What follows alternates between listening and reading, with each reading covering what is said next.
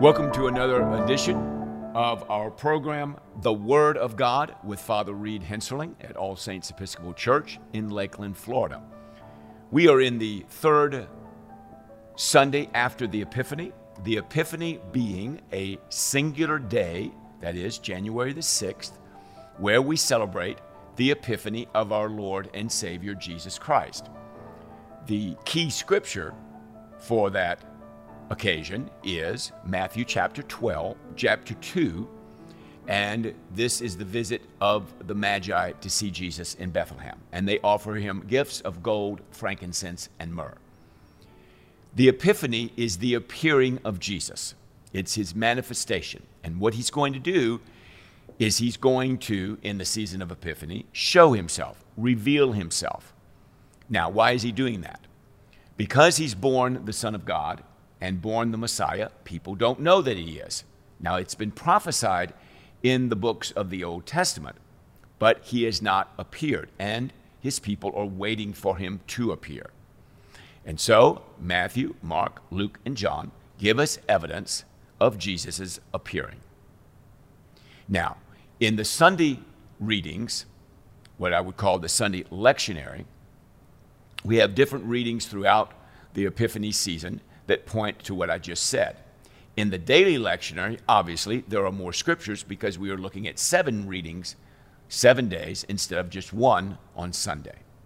So, we are looking at the third Sunday after the Epiphany, the week of 3 Epiphany, from Sunday to Saturday, and we're looking at a continuation of Isaiah chapter 47 through Isaiah 51. We are now introducing a new book of the New Testament, epistles written by Paul.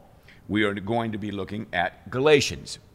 Now, last week we looked at the end of the book of Ephesians. This will be Galatians. And then thirdly, our gospel reading, Jesus is in his ministry. He is in full throttle. He is preaching, he's teaching, he's casting out devils. He's dealing with the winds and the waves, walking on water, healing people. He's doing all kinds of things. Now, he is sharing with people the message of the gospel by proclamation, which we call preaching, and by a teaching format where he's just telling them about certain things. And then finally, he's healing people, he's raising the dead, he's doing some amazing things, so that if someone has ears to hear, they can figure out that this is a very, very special person. He might even be the Son of God. He might be the Messiah. We need to pay attention to this. So let's begin with Isaiah chapter 47. Now remember, Isaiah is 66 chapters. Isaiah is a major prophet. Isaiah is about 700 years BC. 700 years BC. And he is prophesying mostly to the southern kingdom.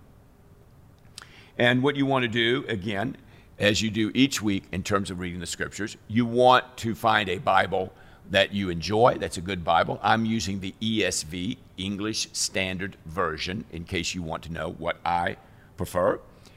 And you'll want to find a nice place to sit, a quiet place. Please try to refrain from reading the Bible in a noisy place or where you've got a lot on your mind. You want to be able to hear what God is saying to you as you are reading. You want to concentrate on the text. I know sometimes I'm reading at inappropriate times, inappropriate places. A lot of is on my mind. But sometimes I'll just put it away until I'm really ready to hear what has to be said. The other way you might want to go is to listen to it audio-wise, besides reading it. Some of us enjoy audio, enjoy hearing what the Word of God says, so that might be an opportunity for you also. In Isaiah 47, we continue with this idea of how great God is, how wonderful he is, how compared to the idols, he is greater than any idol who cannot talk, who cannot speak, who cannot hear.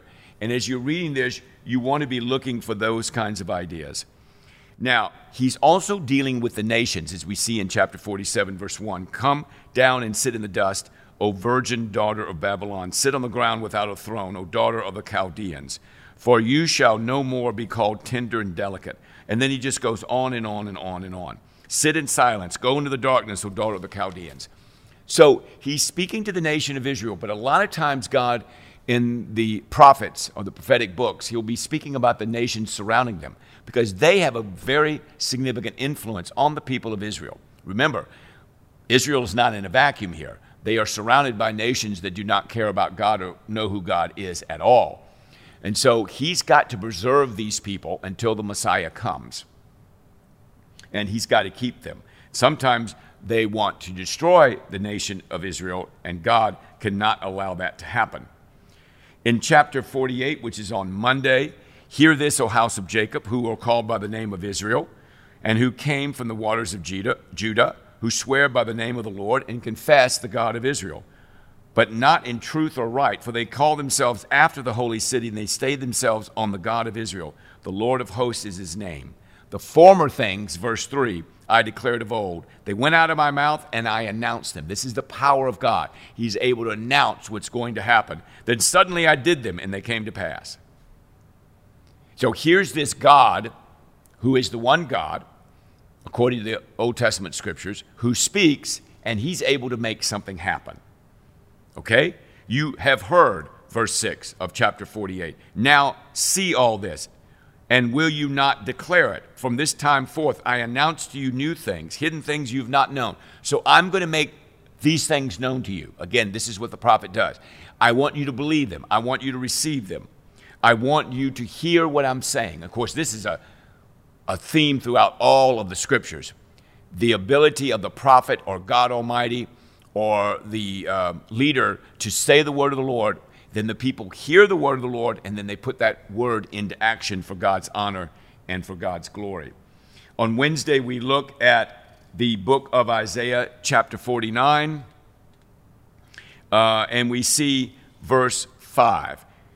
And now the Lord says, who formed me from the womb to be a servant.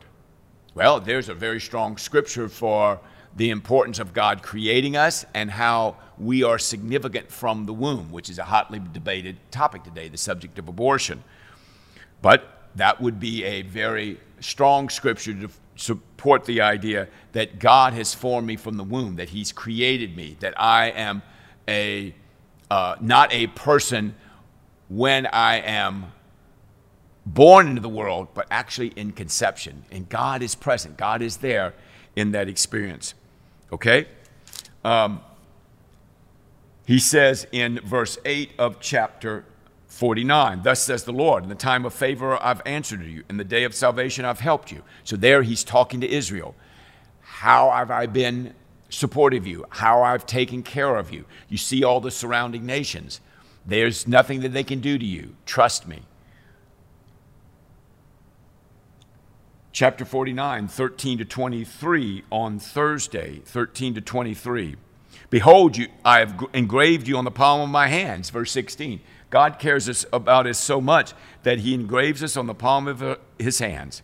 Your walls are continually before me, okay? Lift up your eyes and see. They gather around, they come to you, verse 18. You shall put them on as an ornament. You shall bind them on as a bride does. And he talks about how important they are to him, how significant the people of Israel are. And in chapters 50 and 51, we continue this idea of the servant of Christ, a servant of God who eventually becomes the Messiah. He's called the Messiah. In chapter 50, we have that discussion, conversation, so please make note of that. In chapter 51, listen to me, you who pursue righteousness, who seek the Lord. Verse 1, look to the rock from which you were hewn, and to the quarry for which you were dug. Look to me. So he's calling people to himself. He tells us how much he loves us. He tells us how he's taking care of us. He tells us that he doesn't want us to look at any other idols. He tells us that he doesn't want us aligning ourselves with other nations. He tells us how he's going to provide for us and destroy the nations that are against us. So when you read the prophet Isaiah, think about it as God speaking to you after you've gotten through the context of what's actually going there historically. But think about how God wants to protect you and take care of you and love you and cherish you. So enjoy those scriptures this week. In the book of Galatians, Paul is dealing with an extraordinary situation. He's dealing with a group of people from Galatia who are abandoning the words that he has shared with them. And they are believing another gospel.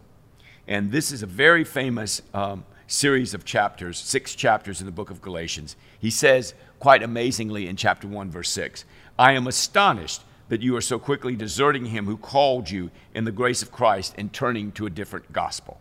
Not that there is another one, but there are some who trouble you and want to distort the gospel of Christ. So it is a very serious thing when someone takes the word of God and distorts it to their own ends or reinterprets it that's different from what it actually means. Very dangerous. So Paul says in verse 8, but even if we or an angel from heaven should preach to you a gospel contrary to the one we preach to you, let him be accursed. As we have said before, now I say again, if anyone is preaching to you a gospel contrary to the one that you've received, let him be accursed. So Paul in Galatians is sharing with us what the essence of the gospel is. And the essence of the gospel, as you read through those 6 very important chapters, is about being justified by faith. The law has its value, the Mosaic law, but it does not have the power to save people. The power to save people is given through the death and resurrection of Christ and our faith and trust in him. And so faith becomes a very important commodity here. And secondly, it is not wise in any way at all to forsake the gospel that's been given to us and change it into something else. This is a tremendous text, and we see in the readings this week, we start with Galatians chapter 1 on Monday, and we conclude on Saturday with the end of Galatians chapter 3. And so you want to be reading slowly, you want to be reading carefully. It's quite dramatic, and it's quite emphatic. Justification by faith. We ourselves, in chapter 2, verse 15, are Jews by birth and not Gentile sinners. Yet we know that a person is not justified by works of the law. We are not saved by keeping the law. Why? Because we can't keep the law. We can't keep it. What are we saved through? Through faith in Jesus Christ. So that we who have believed in Christ Jesus in order to be justified by faith in Christ, and not by works of the law, because by works of the law, no one will be justified. What does justification by faith mean? It means that when you stand before Christ at the judgment, you are saved because Jesus becomes your representative. He becomes, if you will, your legal counsel. To be justified is a legal term, and it means that you may be a sinner and I may be a sinner, but you are wearing the righteousness of Christ. And when you are judged by Christ, what he sees is righteousness. When he looks at you, when he sees that exterior, he sees righteousness. And so you are justified by your faith in Christ. Not because you and I are not sinners or we are perfectly clean, but what Christ has done for us. And because we have confessed our sins and put our faith in Christ, we are justified. We are not justified by keeping the law, because if it was determined by the law, no one would be justified, as I just read, because we cannot keep the law. He calls them foolish in chapter 3. Who has bewitched you? It was before, chapter 3, verse 1, before your eyes that Jesus was publicly portrayed as crucified. Let me ask you this. Did you receive the Spirit by works of the law or by hearing by faith? Did you have faith? Is that what saves you? Or is it by your working of the law? Remember, Jesus had a big problem with the Pharisees because they concluded that they were keeping the law and thereby were justified by God. But they weren't. Because they did not have faith in Christ, that became, if you will, their Achilles heel. Are you so foolish? He says in chapter 3, verse 3. Having begun by the Spirit, are you now perfected by the flesh? Is the flesh really going to save you? Is there any way that you can keep following God through the flesh? No. The only thing that can save you is your faith in Christ, and that can only happen by the power of the Holy Spirit. For all who rely on works of the law are under a curse. Chapter 3, verse 10. No one is justified before God by the law. Chapter 3, verse 11. The righteous shall live by faith. And so the message of the gospel, the message of Christianity, is faith in Christ, not works of the law or merit or works righteousness, but by faith in Christ. Well, enjoy this phenomenal series of chapters. Chapters 1, chapters 2, chapter 3. Chapter 3 particularly is quite fantastic in terms of Paul's discussion about what faith actually is and what actually constitutes salvation. We have been journeying with Jesus in the book of Mark. Now, what we're trying to do is watch this man. Last week, we looked at chapters 3 and 4. We saw how Jesus, with the parable of the sower and all the teachings that he had, so he's a man of teaching. He is a man that heals. There are great crowds that are following Jesus. People are very excited about him. He calms a storm. He has the power over nature. He is healing a person that has a demon. Chapter 5, he heals a person and rescues a person that has demonic activity. Now, who has power over that, right? Except Christ. Now, again, what you're doing is you're looking at each of these events and you're saying to yourself, can anybody do this? Has anybody ever done this before? Has this ever been documented so well? And the answer is, I don't think so. So, how is this person doing all of this if he were not God? Remember, on December 25th, we celebrate the incarnation. That is, the pre-eternal Son of God becomes man. The flesh comes upon him. He is not born. He has always existed. And now he takes on human flesh. In his taking up of our humanity, along with his divinity, we have this extraordinary person on the pages of Scripture. So, in Matthew, we are looking at several more healings. The healing of the woman and Jairus' daughter, a raising of a person from the dead, and the healing of a woman with an issue of blood who touches Jesus, and Jesus wonders how power has gone out from him.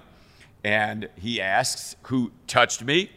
And she appears, and he says quite boldly, daughter, your faith has made you well. Go in peace and be healed of your disease. Then he goes to Jairus' daughter's house, and people believe. They laugh at him. They think that this is the craziest thing that ever was. People are weeping. They laugh in verse 40, and he says, Talitha Kumi, little girl, I say to you, arise. She's about 12 years old, and she arises from the dead. Who is this person? He calms the wind and the waves. He walks on the water. He casts out devils. He does amazing miracles. People touch him, touch his clothes, and they're healed, and he even raises the dead. Now, one of the big problems, though, folks, is that if there is no faith, there is very little healing. So there is a juxtaposition between faith and actual healing. Okay? So look for that as you're reading through the Gospel of Mark. He sends out the 12 apostles in chapter 6, and he gives them authority to do great things in his name. Remember, the kingdom needs to be extended. His message needs to go out. He's not going to use his message to go out just for himself. He's going to do that with his disciples. He's going to call people together, which he has, 12 men, and they are going to go out and do his ministry and, if you will, multiply his ministry. He feeds the 5,000. He takes the 5 loaves and the 2 fish. He multiplies them, and he provides for the needs of the people. So he not only satisfies our physical hunger, he satisfies our spiritual hunger. He not only satisfies our spiritual hunger, he satisfies our physical hunger. He's interested in all phases of our lives. And then, as I said earlier, he walks on water and does something quite impossible. Heals the sick, raises the dead. When he goes into villages and cities and countrysides, they laid the sick in the marketplace, and he implores that they might touch even the fringe of his garment, and as many as touched it were made well. And then finally, in chapter 27, he has this wonderful conversation with the Pharisees who really don't understand what he's doing and don't appreciate him and don't care about him. But he is patient with them. He wants to teach them the way of God. He wants to teach them spiritual truths. So, enjoy your reading this week. of Isaiah and Galatians and Mark. There's a lot to think about, and I pray as you are reading, the Holy Spirit would speak to you and share with you the truths of each of these texts. God bless you abundantly.